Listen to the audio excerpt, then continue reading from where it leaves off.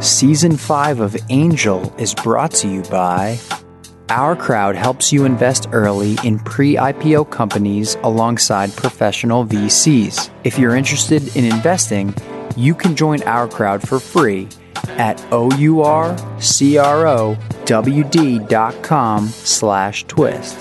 LinkedIn Jobs. A business is only as strong as its people, and every hire matters. Post your first job for free at linkedin.com/angel. And Odoo is a fully customizable and fully integrated suite of business apps that lets you build and scale your stack as you build and scale your business. Your first app is free forever, and right now, Odoo is offering $1,000 off your first implementation pack at odoo.com/twist. That's ODOO.com/twist.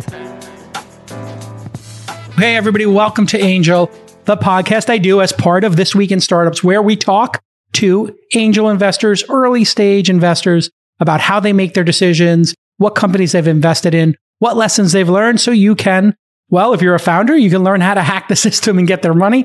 And if you're an investor, hey, maybe you can get some of their best practices and become better at investing in companies. Or if you're just a fan of tech, you can learn how we make the sausage here in Silicon Valley in the tech industry. I'm really excited to have a very old friend of mine, Matt Mullenweg, who I knew when he was but a wee pup, 17 or 18 years old in 2003. He was a little developer. I don't know what city you were in. Were you in Canada or something, or Houston? No, where were you? Houston, Texas. And he started. I think we met at South by Southwest. We did meet at South by Southwest, and he came up and pitched me, "Hey, I want you to use our software to, for Weblogs Inc. and Engadget." And I was like, "Listen, kid, that's great, but I have Brian Alvey, and he's making Blogsmith. He's a genius. I don't need your software."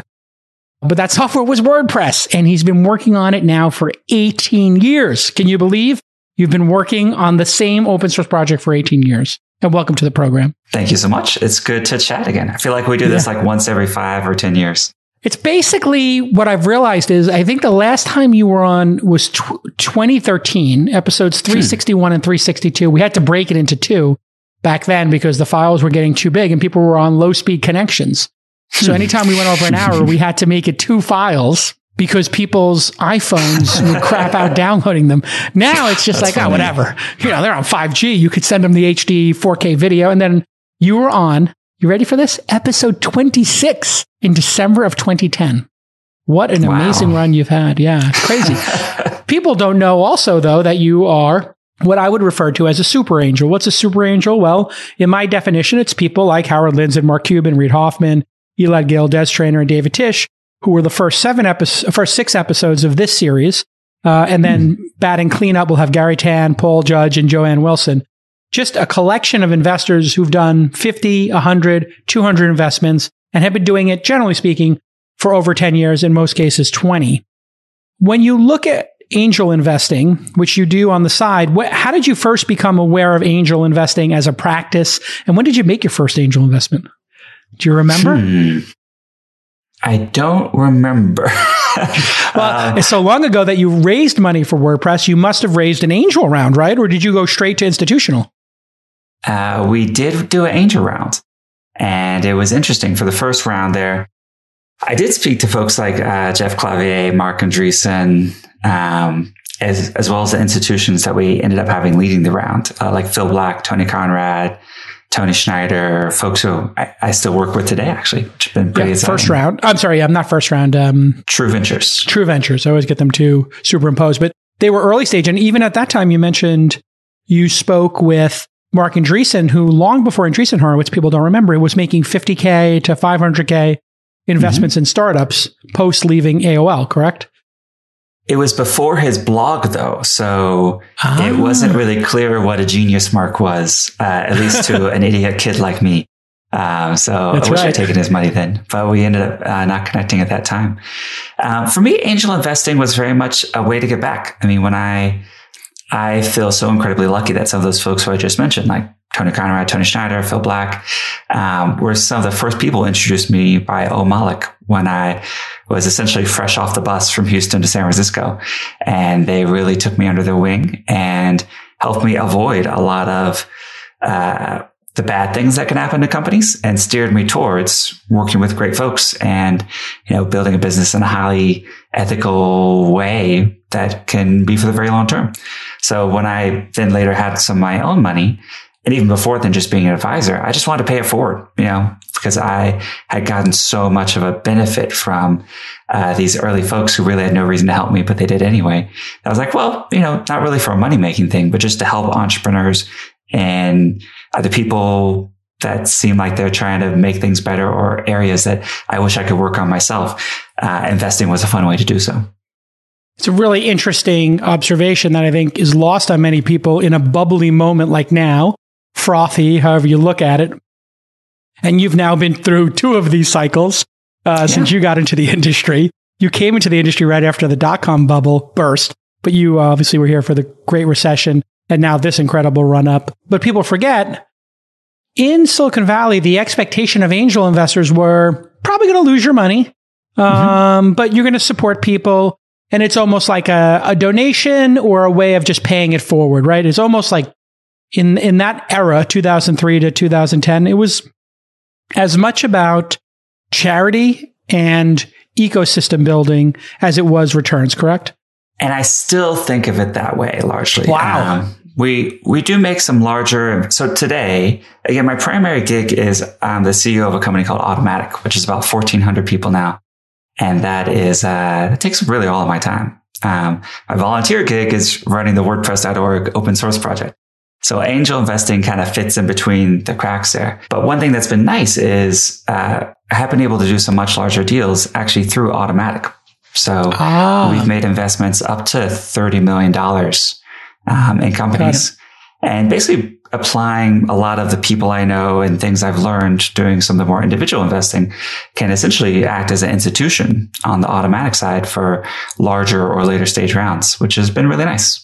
And anything that's potentially a conflict with anything Automattic does, I never do personally. I always just do it through the company, even if it's like a 25K check, just because I don't want any potential conflict there. And there can be conflicts because everybody pivots into everybody else's business, it seems, over time. I invested in one Clubhouse-like audio experience, and then one of my other companies pivoted into it. And so I was like, okay, well, now here we go again. Everybody pivoting into everybody else's business. Let's talk a little bit about Automattic while we have you here. I remember when I was at AOL, there were a bunch of people looking at maybe buying Automattic from across the entire industry. And that was in the 2006, 7, 8 range. You turned down all those offers. Here we are with all these companies going public. What is the state of Automattic? You've got all these employees, 1,400 of them. The company's worth a couple $2 billion from what I understand. And now we have all these SPACs. The company's obviously making tens of millions of dollars. What's the outcome here? You've been at it for 17 years. Is it going to be a private company forever? Or are you going to finally bite the bullet and do a SPAC? I mean, the SPAC people must be banging your door down. How many SPAC promoters call you a week? I got about 17 of them asking for an introduction in my inbox. I've spoken to a number, and the team is engaged with a lot more. A lot of people involved with some of these SPACs are really, really high quality folks. So when you get Reid Hoffman, Mark Pincus, some of the names that come to mind are probably similar. So always good to talk to. In terms of Automattic's trajectory is, the private funding markets have been extremely kind to us. We do regular secondary. So if we have any early investors that want out for whatever reason, I've probably raised, 400, 500 in secondary. So we've been able to reset the clock for a lot of early investors. And relative to other things that people can put their money in, Automattic is a really, really interesting place to have it in terms of the growth rates, scale, everything's at now. So with existing investors, there is not necessarily a strong push for anything but being an independent company.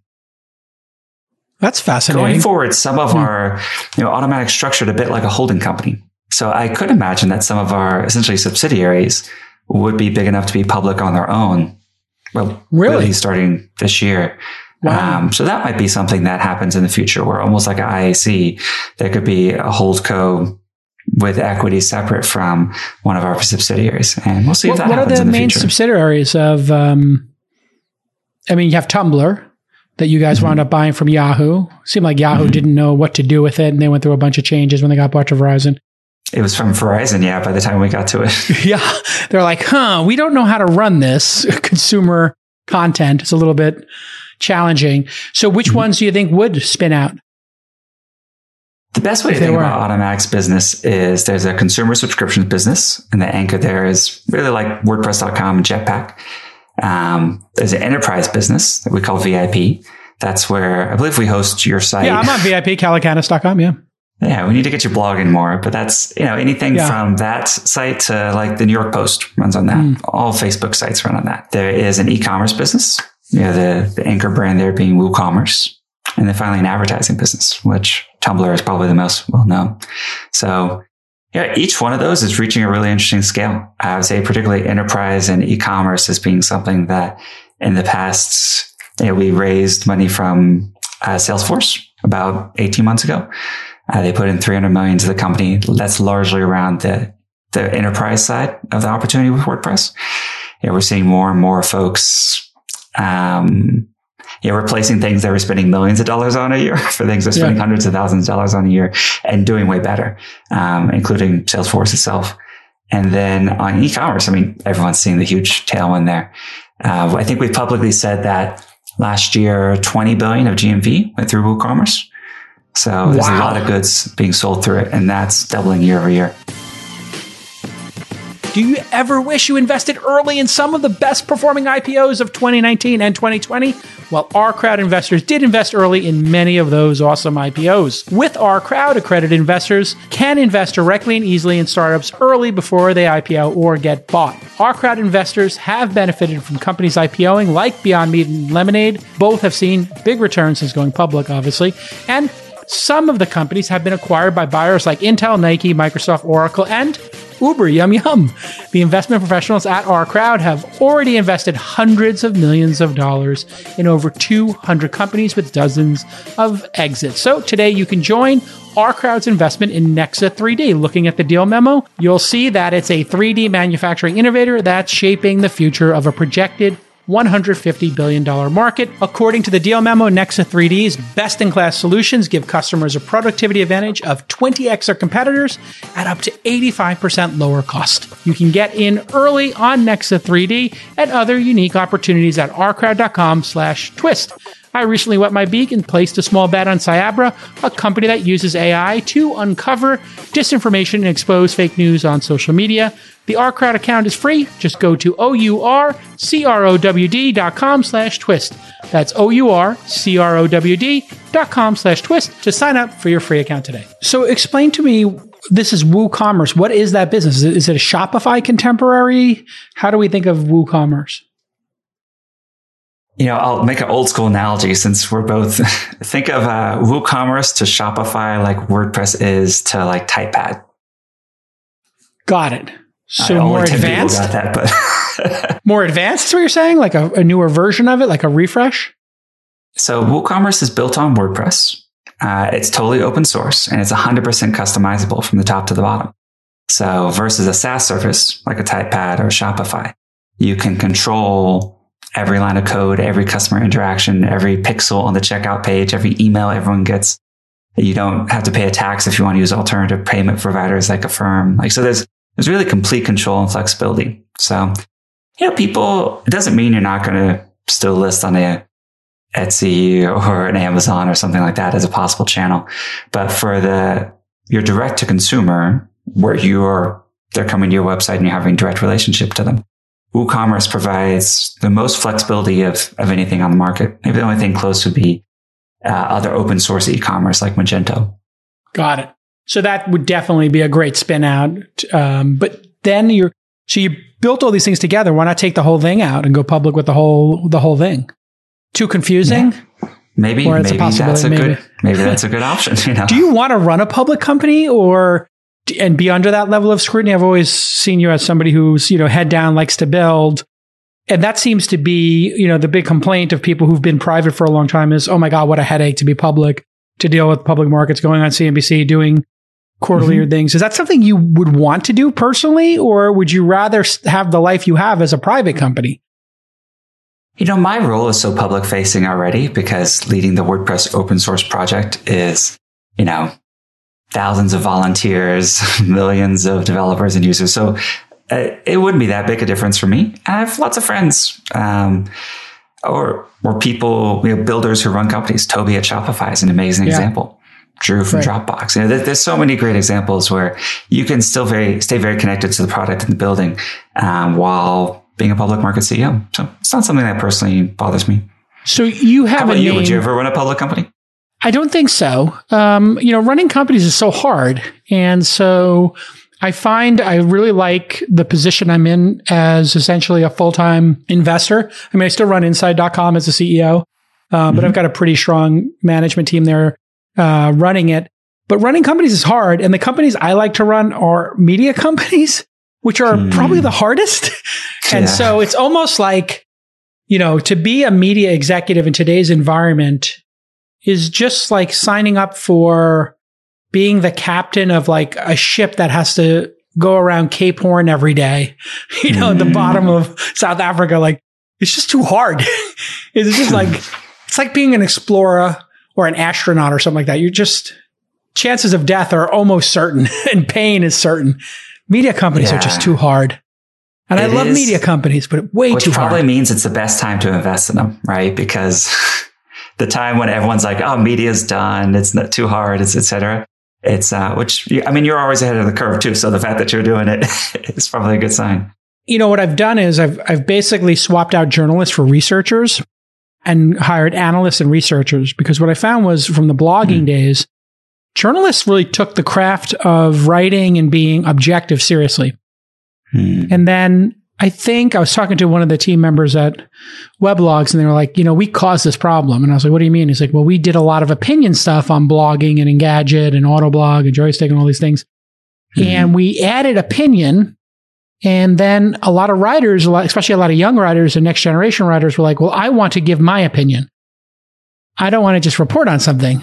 And so now you've got a generation where nobody wants to report on something. People want to either be like a Trump super fan or, a Bernie Sanders super fan, but they don't want to write a story down the middle about Biden or, or be objective about either side. They just want to pick a side. And so it's made it, I think, very hard to do the journalism that I love, which is objective reporting. And, you tell all sides of the story and try to get closer to the truth.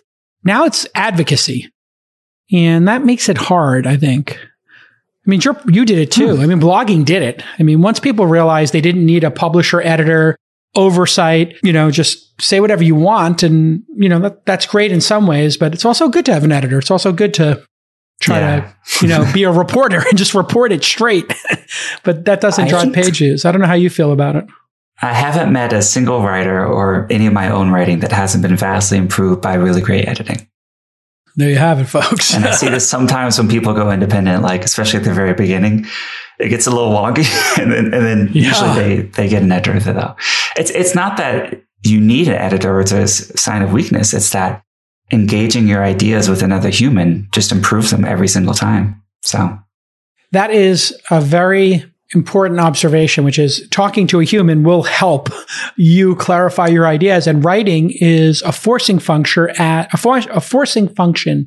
for having clarity of thinking, right? Like when you write something, you have to really examine your own thought process and your own logic, right? And it's great. Even Paul Graham essays at the bottom of every single one, he says, thanks for feedback on this from, and then he lists like 10 amazing people. Yeah. So he's like, okay, is that a humble brag, a dunk? But it's just the nature of his, I think it's the nature of the circle he runs in, having been there early. It's what I love about your All In podcast, that if you ever have guests on, I'd love to go on. Yes.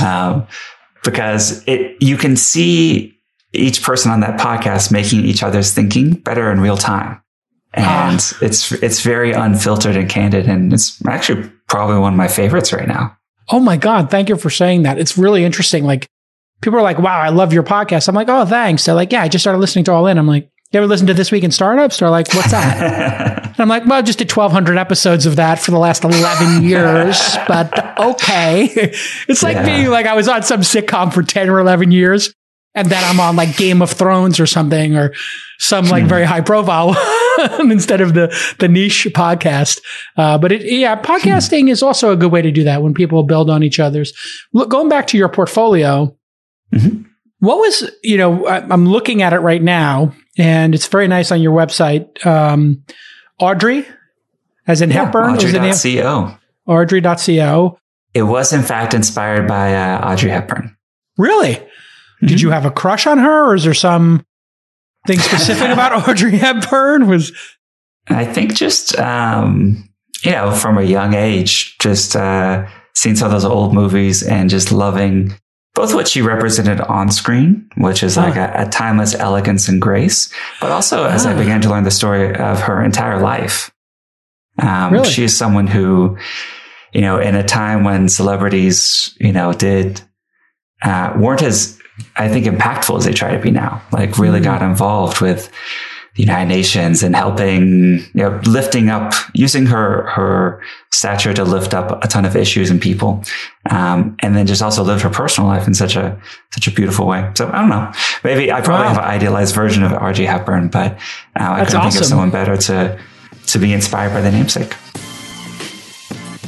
2021 is looking up. Tons of new beginnings, lots of hope. It's going to be a great year, and hopefully great opportunities for you to grow your business. But if you're going to grow your business, you're going to need incredibly talented people to do as a founder what maybe you're not great at or you don't have time to do anymore. You need to build your team. You're only going to be as successful as the team that builds your products, interfaces with your customers, and builds the culture of your company. And LinkedIn Jobs finds the right person quickly to fill your positions. And we are going to give you your first job posting free right now. You go to linkedin.com/angel. LinkedIn.com/ANGEL, Angel. Very easy to remember. Hiring is super important. I'm doing it here at launch.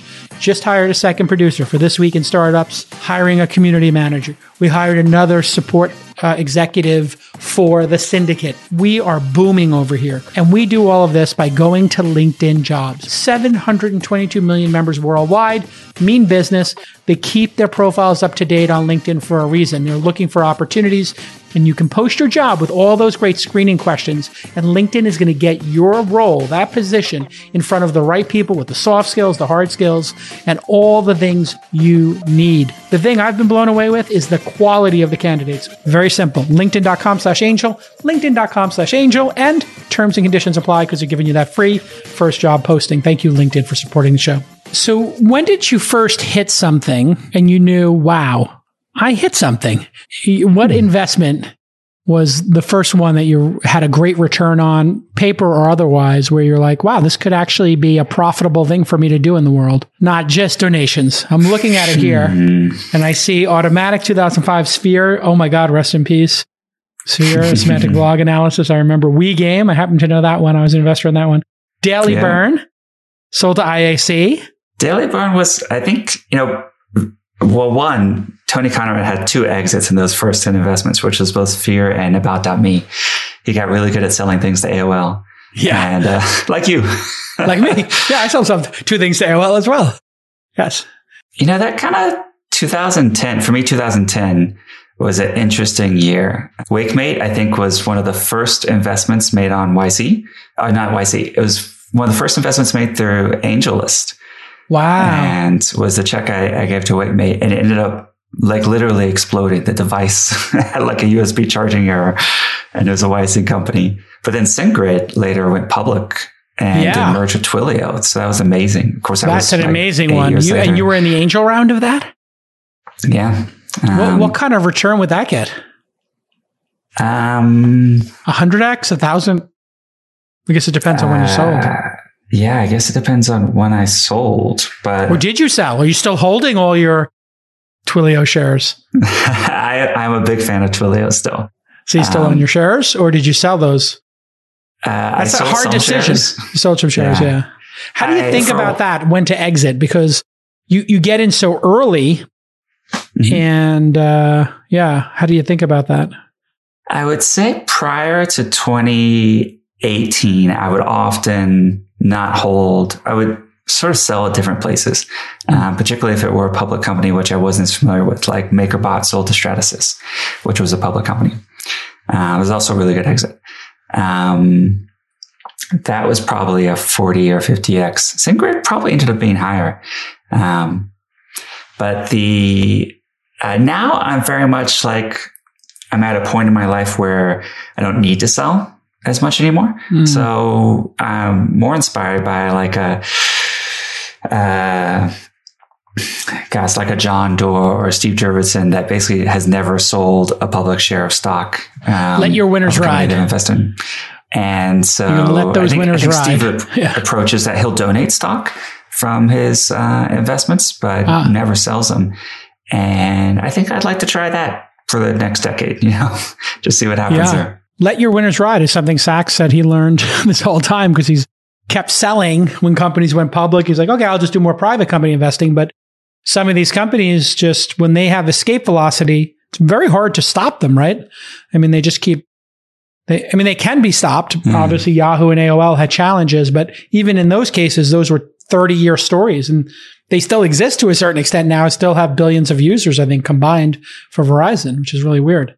And if I think of every time I've sold either on secondary or once a company's gone public or been acquired by a public company, I regret every time except for one or two. So it's like a 95% hindsight. I would probably do something differently with the knowledge I have now. But in fairness, we really haven't had a severe down market since you started. You started in earnest, really, in 2008, 2009. Are you saying everyone looks smart in a bull market? Well, we do. Yes, of course. No, we all look smart. Yes. But I mean, I remember Fab.com pitched me and they were going to do a gay social network. And I logged in and I was like, wow, this thing is popping off. Like, what a great idea. And then Jason emailed me and said, I'm going to change it to do like flash furniture sales because I guess Von Privé and, Gilt Group and everything were the rage. And it ran up and I said, I'm out. I'm going to pass. I don't want to be in the furniture business or whatever. Thank you. And then it went up to $1 billion. I felt really stupid because it was like a $10 million valuation. And then I knew somebody who had owned a large percentage of it. And they were like flying private and doing all this great stuff. They thought they had a $50 million position and it went to zero.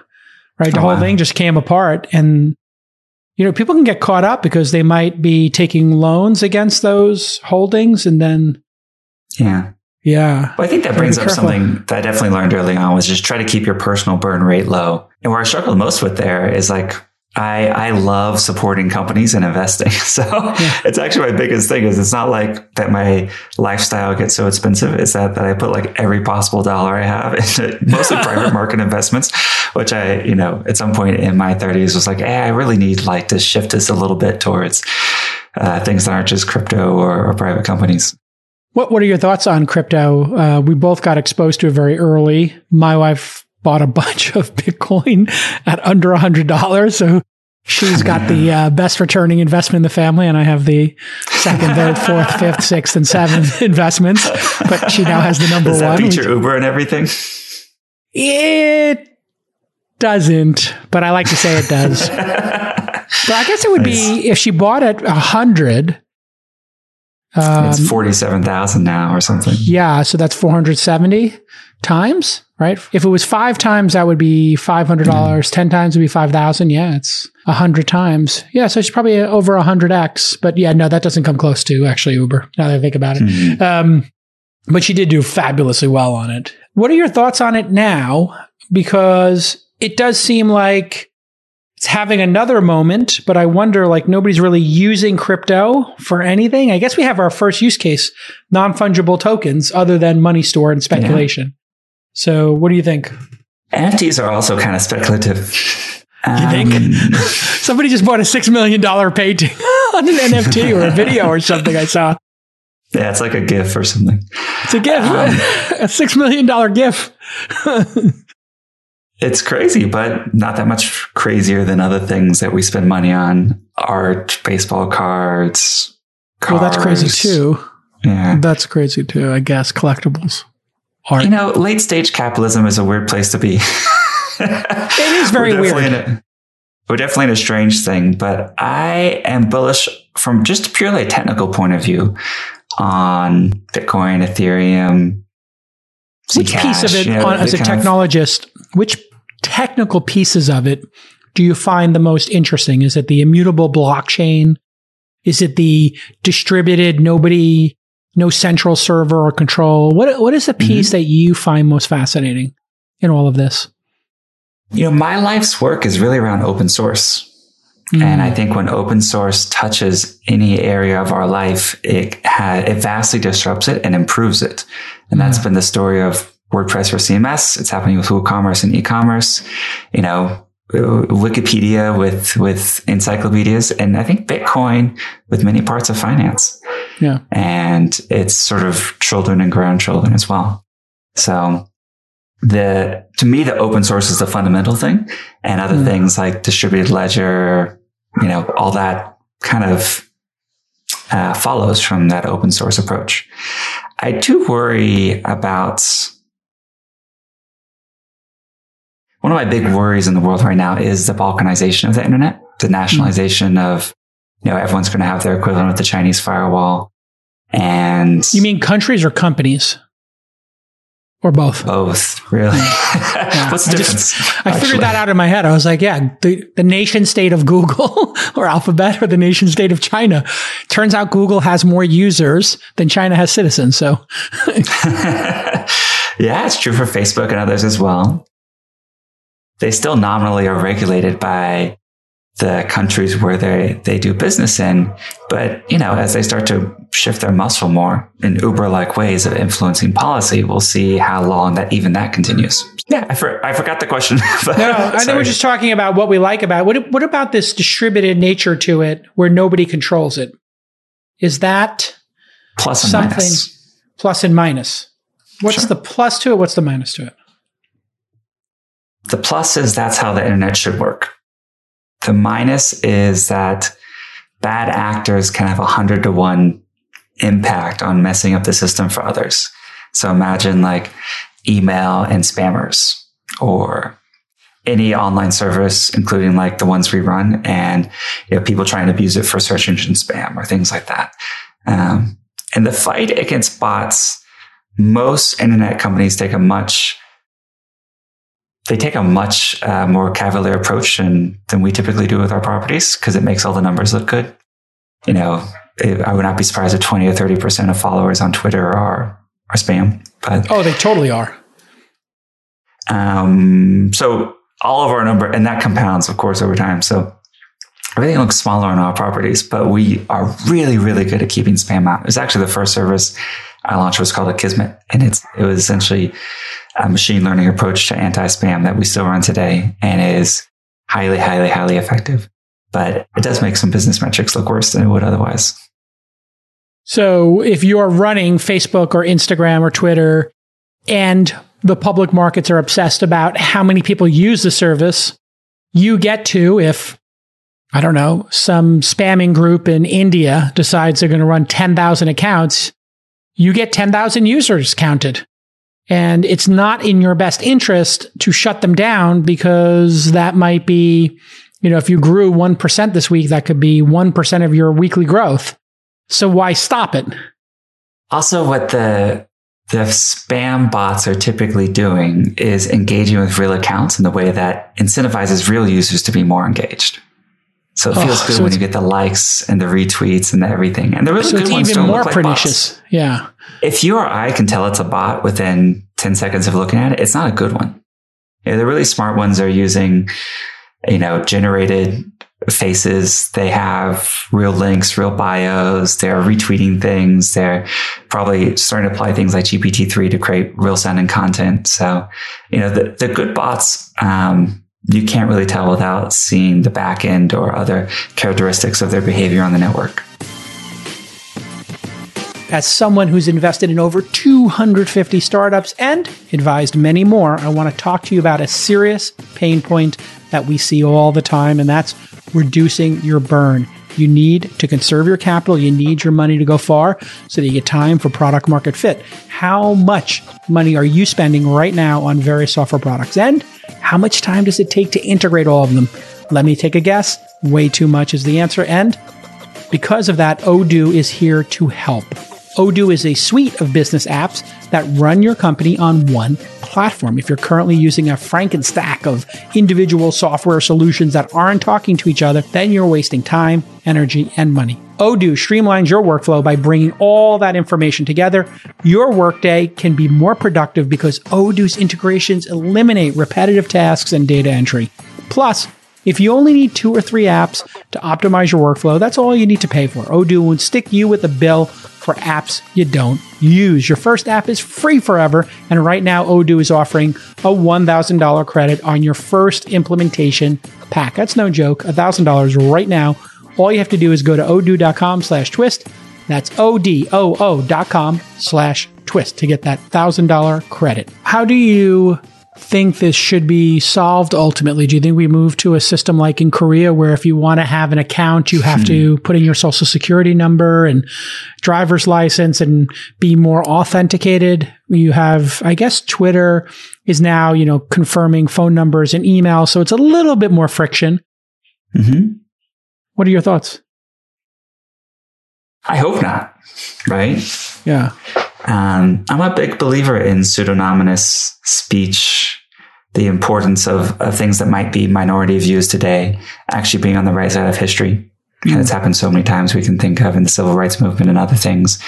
So protecting that space is really, really important. And balancing that with countering abuse is, I would say, the most difficult problem humanity is facing in general, whether that's through political realms, whether it's preventing, child abuse materials. Like, all of these problems are incredibly hard. And this is why I never pile on to any of the large social networks who struggle with this, including Facebook, et cetera, just because the bad actors are constantly changing their approaches. And so addressing the improper use of these tools is really, really, really, really difficult. Why hasn't anybody come up with a peer-to-peer version of publishing? And have you thought about creating that? So we have Bitcoin. Nobody can stop it. I mean, you could ban it. You could create laws against it, but you can't really stop it. It's too many servers out there. Same thing happened with BitTorrent. Just impossible to stop. I mean, you can make it illegal to use. You can prosecute people. Has anybody ever made a version of WordPress that is serverless and across, peers? And have you created that or thought about that? And then does that come with it too many problems for a corporation to engage in because it's uncontrollable? It's funny because the uncensorable part of Bitcoin was created to solve a problem that hasn't happened yet. Essentially, government's banning it, right. Which, I would also be fascinated to know the number of active users of Bitcoin that are not going through a Coinbase or equivalent. Right. So even though it's decentralized, people have chosen to use centralized, balkanized places because they want those services, security, whatever bundle they put around their wallets. I honestly don't know if I'd recommend most people run their own wallets, although I know that would be controversial in the cryptocurrency world. Like, much better to trust a Coinbase with it from a security, upgradability, all sorts of reasons too. Now with publishing, does making something uncensorable, is that a real issue that most people have? For all of the whining about, Trump, conservative voices or other people not being able to publish. Is that something that most people are ever going to run into, despite what they say? No. And in fact, the terms of service on almost everything is pretty broad, especially American-based companies. And when people make a big deal of something getting blocked, as actually a conservative site did recently on WordPress, they're typically doing it to raise money or gain, some other sort of form of support. It's not an actual censorship, like their voices are being silenced in a way that they won't be able to be heard. So you end up with, by and large, the strongest users of these systems being actors for whom their activity would be deemed illegal or not part of what's allowed. And some of that's on the right side of history, and some of it probably a free society operating with a social contract would say, yes, that is not allowed. Clearly, what we would hate define speech. as criminal activity. Yeah. And hate speech, which I guess some people feel is their right and other people feel is hate speech. And then there's gradients of you saying mean things and versus hate speech. And then you have to deal with this every day. When you have a conservative publication that you choose not to provide service to, in this case, you mentioned one of them, what do you think of the fact that when, I guess it was Parler, was basically they weren't doing policing, and then even AWS, like the system level, was like, we don't even want to host your app. What did you think of that? Was that a moment where you thought, wow, this is kind of like they're being banned from the internet if they can't use this cloud service? Yeah, but they're back now, right? So I guess, did they find, I guess they found another host. They found another provider. So I typically believe that the closer you are to the wire, the more open, meaning like, are you like providing IP addresses or bandwidth or things like that? The more open you should take to like essentially defer what's allowed or not to society and the legal system. For us and most, people often conflate hate speech with calls to violence. And for us, you can actually say really, really terrible things on WordPress that myself and every other employee of the company would strongly disagree with. But unless you're calling like a call to violence type action, we're happy to let people publish dumb ideas and for people to respond to them and refute them. And, you know, the marketplace of ideas to work itself out there. And, but when it gets in the calls of violence, I think we've seen with the Capitol insurrection and many other things, like how that can turn into something really, really nasty really quickly. And also how even the threat of that can silence speech very quickly, where, you know, how many times have we heard of a really gifted commentator or something getting weird threats or stalkers or other things online that essentially drive them from sharing their wisdom and their knowledge and their research with the world. Interesting. It doesn't take a lot of that to drive people away. Were you caught up in the Trump thing? Did he have servers on WordPress, and did you have to take him down? Because it did seem like if Trump was allowed to continue tweeting during that period of time, more people might have died because people were taking his fight like hell comments. I hate to make this political here, but that's just, he seemed to know exactly how to dance up along the line of like, well, I didn't actually tell them to murder anybody. I just told them to fight like hell. And if you don't fight, you don't have a country. And people did feel like he was pushing them towards, or some group of people really took that as a call to arms. They literally brought guns. They brought body armor. They took it as a call to arms. And he just seems so insincere. And he's like such a stress test. Like he knows that he's pushing the envelope. And he knows they're going to, this is my take on it. He knows they're going to misinterpret it. He knows what they're going to do. But he also knows that then he can claim, well, I didn't exactly tell them. So he's kind of like plausible deniability. Yeah. He got the plausible deniability. He's like the perfect troll, you know? And that's what people do, not just Trump, but anyone who's like sort of looking at the rules of a system and saying, if you follow these rules exactly, what I did was totally allowed. I like to think, have you ever read the Foundation sci-fi series by Asimov? Of course. Yeah, I didn't read it, but I know. Trump, I think of Trump as the mule, right? The exception that broke all the systems and proved where we had sort of gaps or weak points in our norms, in our legislation and everything. I mean, we forget that so much of the internet is governed essentially from telecom legislation from the 40s and the 30s. Like it's ridiculous how outdated and how much we could honestly use new laws and regulations that takes into account how the internet and modern speech and society works. It's also weird that like the leader of the free world was fomenting these like non-democratic, autocratic things. So yeah, nobody ever built the terms of service where their attorney went, okay, so now what if the president of the United States had 250 million followers and he decided to incite an insurrection on the day the election was certified, go. Like, Turner's gonna be like, what? Well, what if aliens came down and they said some hate speech while they were giving us the cure to cancer? Like, would you ban them? And it's like, wait, I'm sorry, aliens are coming from another. It's like, nobody expected the president to incite violence. That just makes no sense that somebody would be able to get the job who would do that, but yet here we are. I think we took it for granted post-Arab Spring and other things where we saw social media impact the politics and future of countries, that some of the downsides of that wouldn't happen here. And I very much sympathize when a Twitter or someone said like, hey, the rules don't apply to necessarily the president, right? Like, because there's some newsworthiness to his and I agreed with that call. You agreed with that call, right? Like, you can't ban the president until he just kept pushing it and pushing it. And people were like, we have to ban the president. I'm like, you can't ban the president of the United States from tweeting. Come on. Yeah. That's ridiculous. He's the president. You don't like him. He might say things you don't like. He's the president.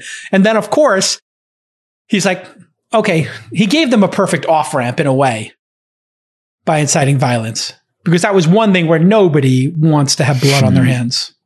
And I do wonder if sort of the rules have been more evenly applied years earlier, if that would have raised other questions sooner, that probably in conversations we probably should have been having in 2018, 2019. Well, that's an interesting counter. It's impossible to know. And like I said, I have a ton of empathy for the difficulty of these types of decisions. I don't envy like a Zuck or a Dorsey there, because this is really, really hard to navigate, especially when you're also a public company and there's like, all sorts of other things happening. Well, I mean, you don't want to alienate a third of your user base that's ardently Trump supporters or et cetera. The way you called him the mule, I've been calling him the trolley car problem. Like the trolley car problem is like, do you kill this baby and the mom, or do you kill these 6 adults? And these are their ages. And you go do the math of what's morally correct. And it's like, there might not be a morally perfect answer here of banning the president or not. Did you see they're going to be sending it to a oversight committee that Facebook has organized? What do you think of this, like, kind of third party funded by big tech court of appeals, if you will, a place to go if you do get banned, to have a bunch of intelligent, ethical thinkers decide if you should have your account reinstated? It's not a bad idea. But it is a reflection of the extreme dysfunction and lack of our ability to legislate or create systems in government where really these things should live, right?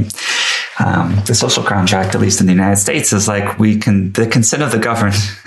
We agree to monopolize violence and other decision-making elements of justice to, elected officials, institutions. We give that away in return for expecting certain accountability, transparency, fairness in those things. And any private body, no matter how well-intentioned, I think is less good than a well-functioning government entity trying to do the same thing. Now, many, including, I think some of your co-hosts on All In would disagree with the well-functioning part, or even the idea that something like that could be well-functioning. But it's very possible. Let's talk a little bit about the pandemic. You pioneered work from home and remote work. I remember when you were scaling up Automattic, you had these like sort of co-working type spaces where all these employees could go if they wanted to, or they could work from home, and yourselves and 37 Signals and considered like odd companies for doing this. Then the pandemic comes around and 100% of people adopt it. And 100% of people say I would say almost 100% of people say they're more efficient taking out their commutes, et cetera. What do you think life looks like? We're taping this in month 12 of the pandemic, in fact, and we literally are, 2 weeks away from the 1-year anniversary of people going into shelter in place in most cities. What do you think the world's going to look like in 6 months when everybody's got their shots and are back to work in at least the United States and Europe? Yeah, the numbers aren't quite 100%. I think it's typically, but it's more than half. Generally, people prefer the flexibility of what they've experienced of working from home. I think that will go up once people are able to work from anywhere. right? So part of my favorite part about working in a distributed fashion in the past, and that's really how we built Automattic from the ground up, as you mentioned, was being able to work from Japan for a month or go to coffee shops, or, even just the idea that you're not forced for your social network to be your colleagues. You can, really build a robust social network of folks who you choose to connect with. And that could be around local sports or volunteer organizations or religious institutions or anything else that sort of gives you that sense of community, not just where you happen to work. So I'm very, very excited to see the post-lockdown world of what I call distributed work. It was weird for me because I just started the distributed.blog podcast. And I was planning to make this like my advocacy for the next 5 to 10 years. Right. And it's like, everybody's like, no, we got it. We're in. We buy it. Yeah.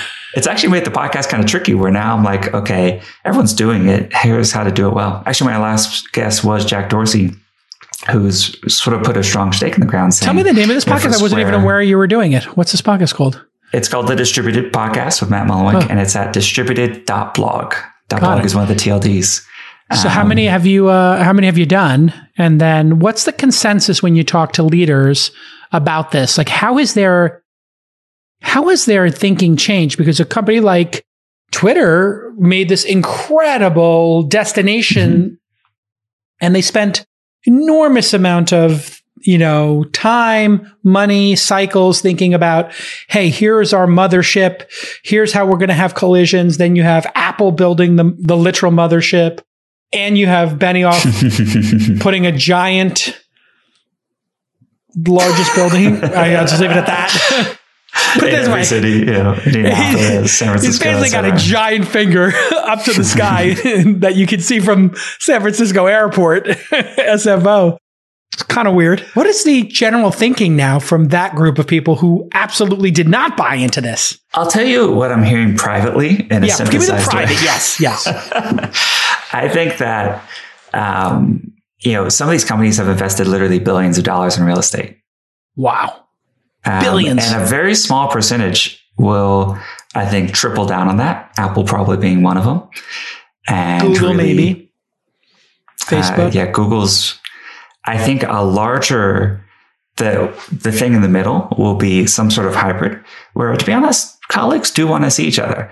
And I can very much imagine, this could actually be bullish where we work, more things like meetups, which has been a big part of our culture where wherever the team is, they fly together for a week, work together, brainstorm, share meals, etc.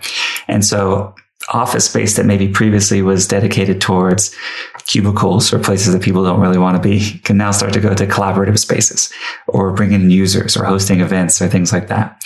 And I think that doesn't need to just be in the most expensive cities in the world like the San Franciscos and New York.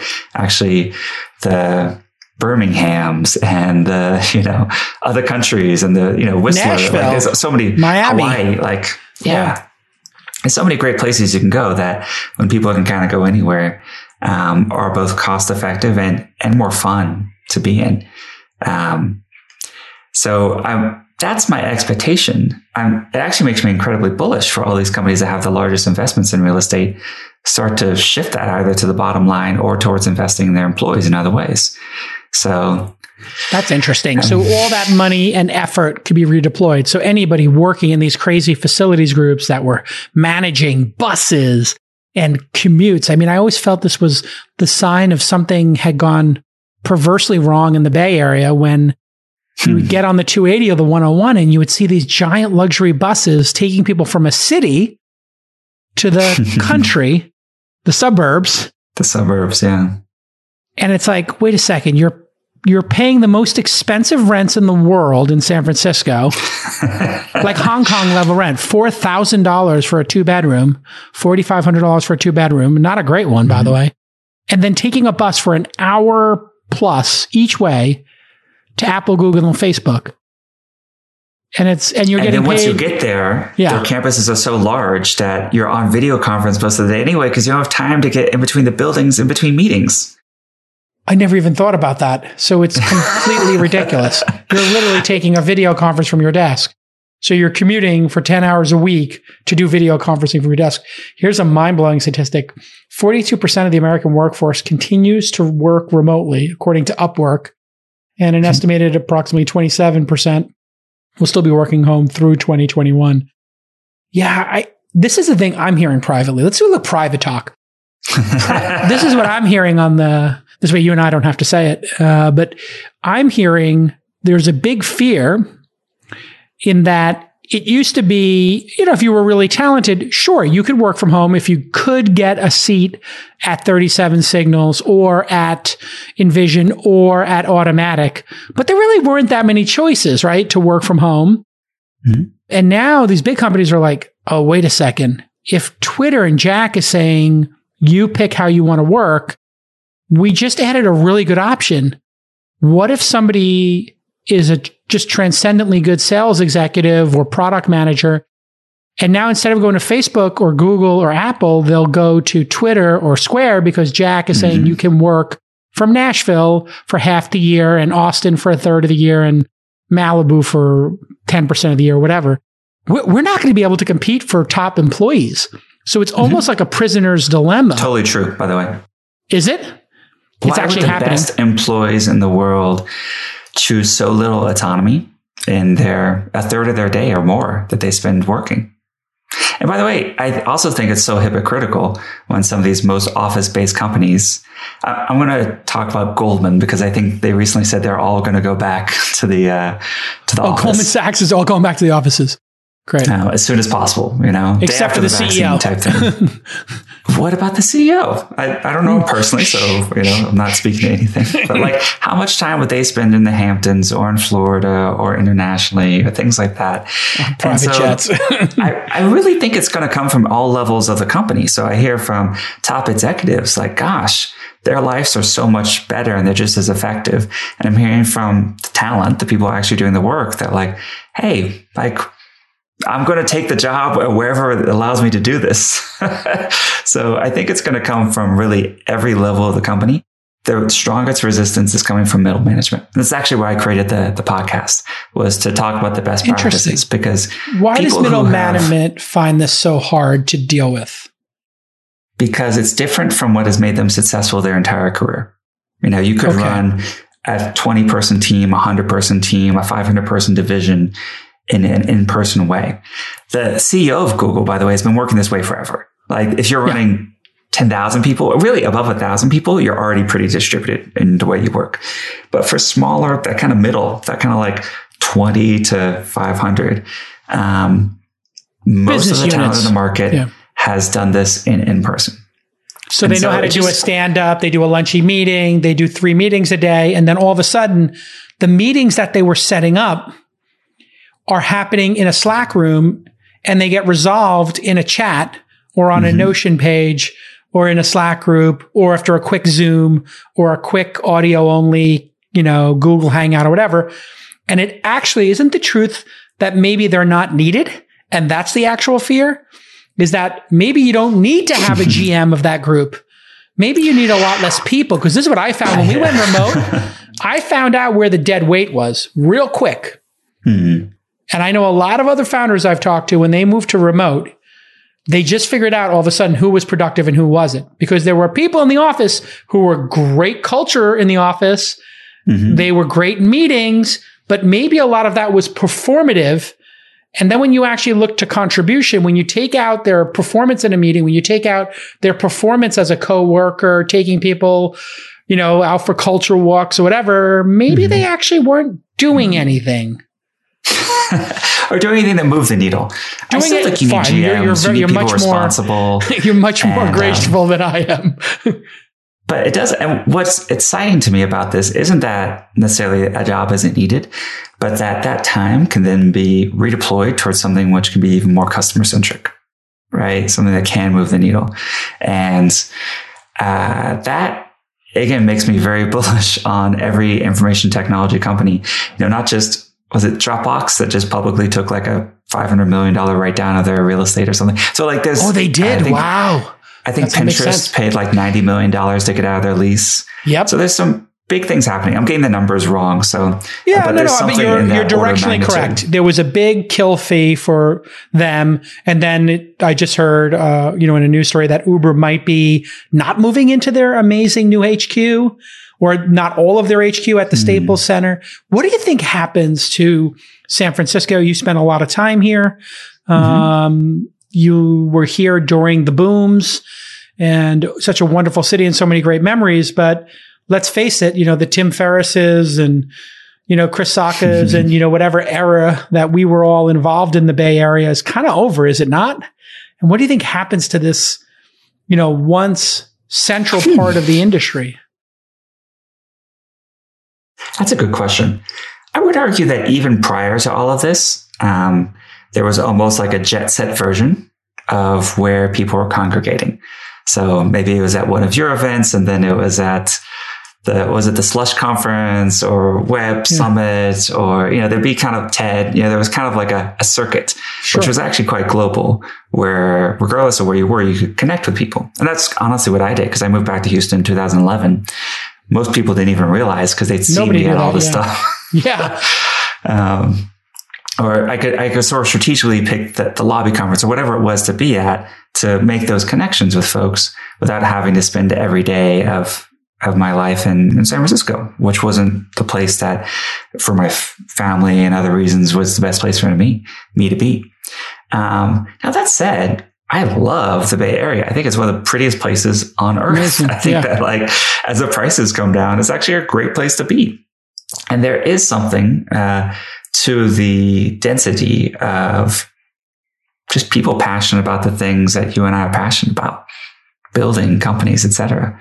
So I'm honestly, I feel like the market forces of, like, the vast shift of, say, offices or headquarters or things out of the Bay Area will lower the prices. Kind of what's happening in Manhattan already, enough that people will start to move back in, and it'll get interesting again. And hopefully, like, that also brings in more artists back in, and more teachers back in, and more, like, all the other things that creative restaurants, right? Like 20 years ago, if you wanted to start a restaurant in San Francisco, you could go down to the Mission or Potrero or just somewhere off the beaten path and open a little restaurant or some experimental space. In Manhattan, you used to be able to go to the Lower East Side and open some creative art space or do a gallery. And then that all ended because the real estate just got too expensive. And then this boom bust cycle could be great. I mean, whatever that Pinterest headquarters were, that's going to have to be, all these headquarters are going to be redeployed, I believe, into housing. And then people will start getting cheaper, right? I mean, what other choice they have? That could take a long time, but how cool is it to imagine, Salesforce Tower, instead of being 100% office space, if it was like, 20% office space, and then like 80% the most amazing view apartments and things you could imagine. My understanding is repurposing and rezoning and all that is going to take longer. But, there are hundreds and hundreds of thousands of square feet, probably millions of square feet just in San Francisco alone that could be repurposed. And that, to me, is kind of neat. This really cool website, socketsite.com, which I obsess over because I love real estate. That's a San Francisco real estate site where all the brokers talk in the comments, and they're super unfiltered. But they did an infographic, and it was like 8 or 9 Salesforce towers equivalent of open office space right now in the Bay Area. It is crashing in terms of expense. And then nobody's going to be moving back into those. So, one of the great things about New York when I lived there in the 90s was we had all this crazy office space available. You know what people did? They built lofts. I lived in a loft where I hired a crew from, I think the statute of limitations is over. So I hired a crew in the 90s. I literally, the landlord of this commercial building said, just go down to Home Depot and Red Hook, and there'll be some guys in the parking lot. Just tell them you want to build a bathroom. So I go there. There's a bunch of, let's face it, illegal immigrants. And I said, I want to build a bathroom. They're like, great. And they went into the store with me. They told me what they needed. I put it into a bunch of things. They had a van. We got into their van, drove back to my apartment, my loft space. They built me a bathroom in a weekend. And I just gave them $5,000 in cash. Boom, done. And this is an area where I'd love to see a loosening what's the like way to do that with still having the protections and making sure that like you give a variance, neighbors and stuff like that. Yeah, like a variance or something. A variance, and again, my hope is that the market forces eventually will drive some of this. Yeah, and that way, then the Bay Area becomes a stop on the world tour of events, right? So the Bay Area doesn't have to go anywhere, but certainly people are considering other options. I'm considering other options. Sure, why not? Maybe Austin. And there's a generation of internet giants that I don't think is going anywhere, including Google, Facebook, Apple. So no, they're saying we all pilgrimage to visit them and are built on their platforms. Exactly. How do you keep people who are not in the office in this situation? How do you think you keep people from not becoming second-class citizens if they're not near the locus of power? So if the CEO and the management team are in the Facebook office and you want to move up in the company and you're not, kind of think there's this issue that I've been thinking about, which is the two-class system. At a place like Automattic, everybody's basically remote. You're remote, everybody's remote. So everybody's on par. Same with 37 Signals and Vision, whoever does this fully remote. But when you're half remote or you're hybrid, how do you deal with that like out of sight, out of mind issue? Hybrid's harder than either extreme.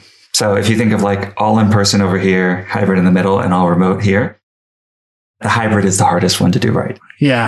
How you have to counteract for that natural affinity that comes with co-location is documentation and transparency.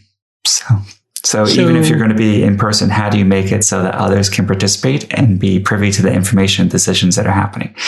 And the number one place that I think our innovation here, or the thing that's allowed us to scale and work as well as we had, is actually an internal blogging system called P2, which actually you can sign up for now. I'm actually curious if you ever try it for one of your companies. I should. I'd love to get your product feedback on it.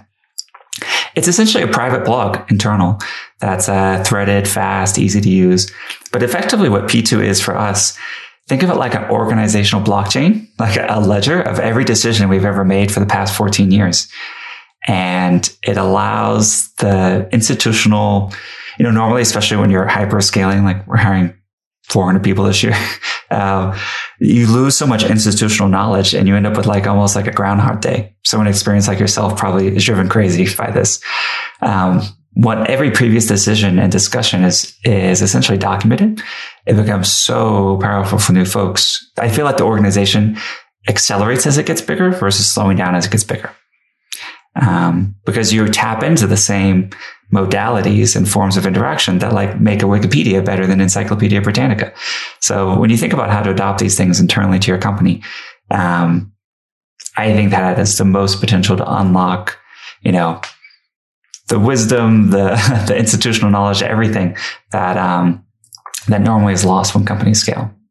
Wow, this is very cool. I've made it my own P2 instance. So basically, it's just a reverse chronological blog of every decision made. Comments on the homepage. It's real time. So when something new comes in, it shows up immediately. I'm going to try it. This is really cool. It's, you can make it private by default. We're launching a lot of new stuff in the next few weeks too. So, oh, really? Yeah, I love your feedback on it. Give me a little tip of a card. What do you got coming? You're not public. Give me a little something. Give me the zone. Right now, it's really, so we have over 1,000 of these internally, different P2s. And right now, the version that you sign up for on the website makes multiple P2s a little challenging. So if you're like a sub 20 person team, it doesn't matter. But if you're bigger than that, the current version is, it's a little harder to scale. So we're basically taking all the stuff that we've built to make our company really effective and productizing it for other companies to use. Smart. And, right now I'm obsessed with kind of the next generation of Automattic. So how do we go from 1,000 to 10,000 people? And to me, that is, just what I think about a ton. And when you build the tools there, like WordPress works just as well for the New York Post as it does for your or my personal blog.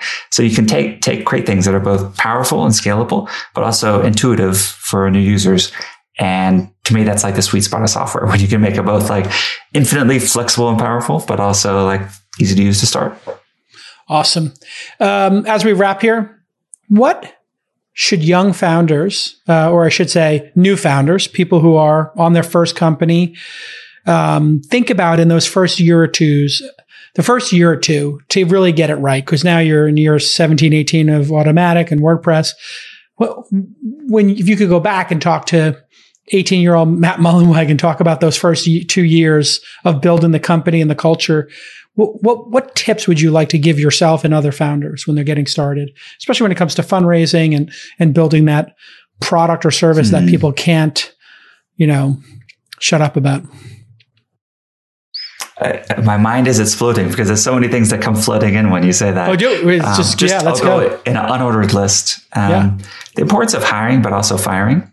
Almost no one, it's letting go of someone or managing someone out is the most painful thing, even at the scale of our company. But you almost never think you did it too early. It's very seldom.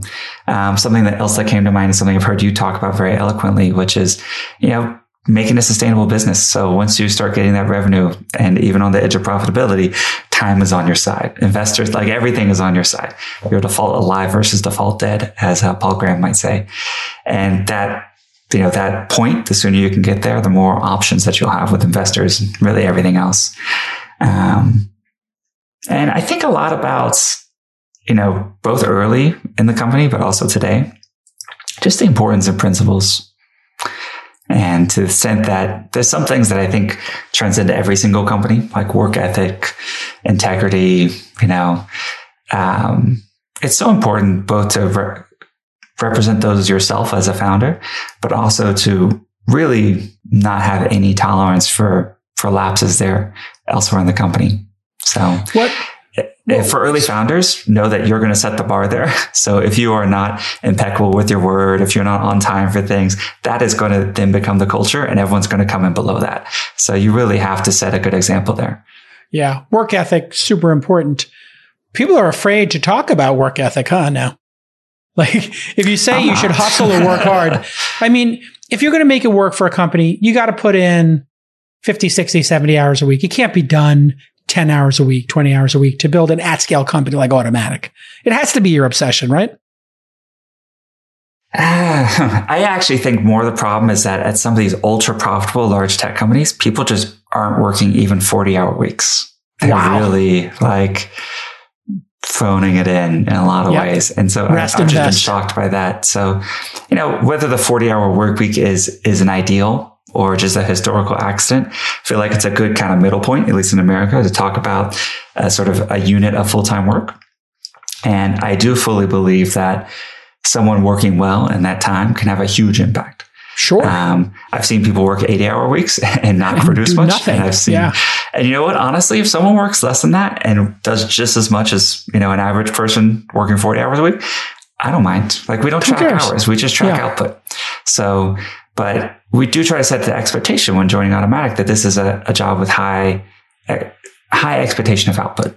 But where companies go wrong is I think when they try to micromanage how people do the work.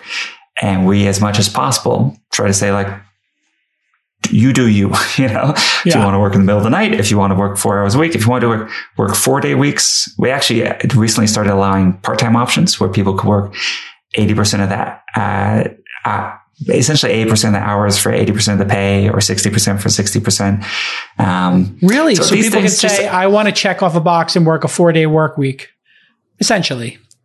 Yeah. And it's kind of the honor system. Because we have kind of unlimited vacation as well. So how all these things interact is tricky, but that's actually something we introduced kind of as a COVID thing.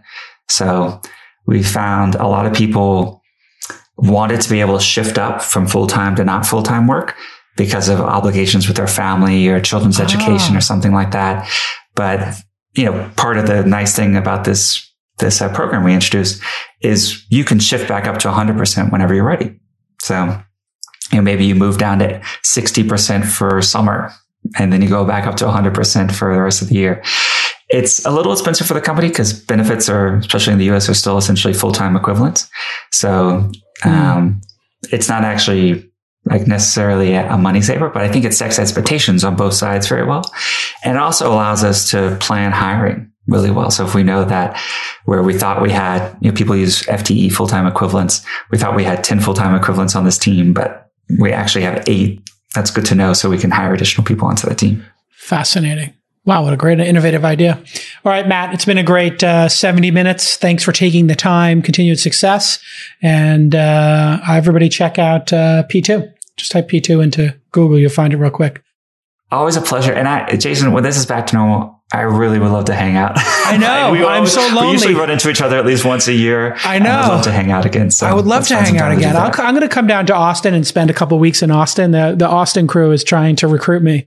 So I'm getting recruited heavily into Austin. I don't know if San Francisco might lose me to free agency. I don't know. We'll see. Definitely, before you buy a place, definitely go in the summer. It could be. It's brutally hot in the summer. Yeah. I guess for someone like you who could also like have part of the year in different places, it's not too bad. But for people making the move full time, I will say that some of these places, including Miami and Texas, both of which I love, can have really brutal summers. Houston is, I heard, insufferable in the summer. Like you cannot stay. I don't know if I call it insufferable, but people underestimate things like mosquitoes and other things. It's like 90 or 100 degrees, right? Oh, easily. Yeah. But you're not outside. There's so much indoor stuff. You can do any sport indoors. You can hang out indoors. It's not unlike Singapore or Dubai or other places that's really hot. Yeah. What do you do in the summer? You decide to travel in the summer, right? Just get out of there. Yeah, I guess previous summers, I do a mix because I have some friends, kind of birthdays and other things that might take me back to Houston during the summer. But also, I before lockdown, I would travel 500,000 miles per year. Wow. So, I'm always happy to go to, actually summertime is when I would like to go. I enjoyed going to places that would empty out in the summer. So like Florence in August. Wow. Right? Everyone leaves, everything closes down because it's really hot. I don't mind the hot. So I can kind of have like some essentially travel arbitrage. Parts of Japan, people really don't visit then. So there's fun ways to do it. That's what I miss is Japan. I've been sitting here at home and I wanted to go skiing in Japan. I wanted to go to the cherry blossoms. Couldn't do either of those. And now here we are. So I think I'm going to go to Japan in the spring. I don't know. I can't take it anymore. I got this pandemic's got to end for me. I think I'm done. Period. Thank God for these vaccines. But I cannot wait to see. I totally get the lockdown fatigue. Like in the beginning, I was a little judgy on that, and now I'm 100% experiencing it. So it's just, I think I don't know what you take out of the pandemic, but for me, the end of the day, what I took out of this is I need to see people. Like it is a big part of who I am is being amongst humans, and I am not built for solitary confinement. So now I understand why you ever watch these documentaries about solitary confinement and they're like, I can't take it. It's torture. It's literal torture to put people in solitary confinement. And unless the person is murdering the prison guards or prisoners, which I understand is a very acute situation where prison guards can't be murdered. That's a person who maybe does need to be in solitary, for some period of time until they decide they're going to stop killing prison guards. I think putting people in solitary is a level of torture that it will mentally break people. It's just going to mentally break people forever. I don't think that they get unbroken. So what are we doing? We're going to think about this incarceration situation. I kind of changed my position on that. I've also changed my position on the death penalty since it's so unfairly executed, upon. We're executing people who it's obvious that this person is getting treated differently because of their socioeconomic status or the color of their skin. In either case, not fair, right? Like rich people don't get put to death, and rich white people don't get put to death, and poor black people do. Period. End of story. You just look at the statistics. Heads up, same crime, different outcomes. I think that's unfair. A good place we're both very opinionated people. And it's a good place for as friends to hold each other accountable. If we're not changing our mind on certain things over time, then we're not learning.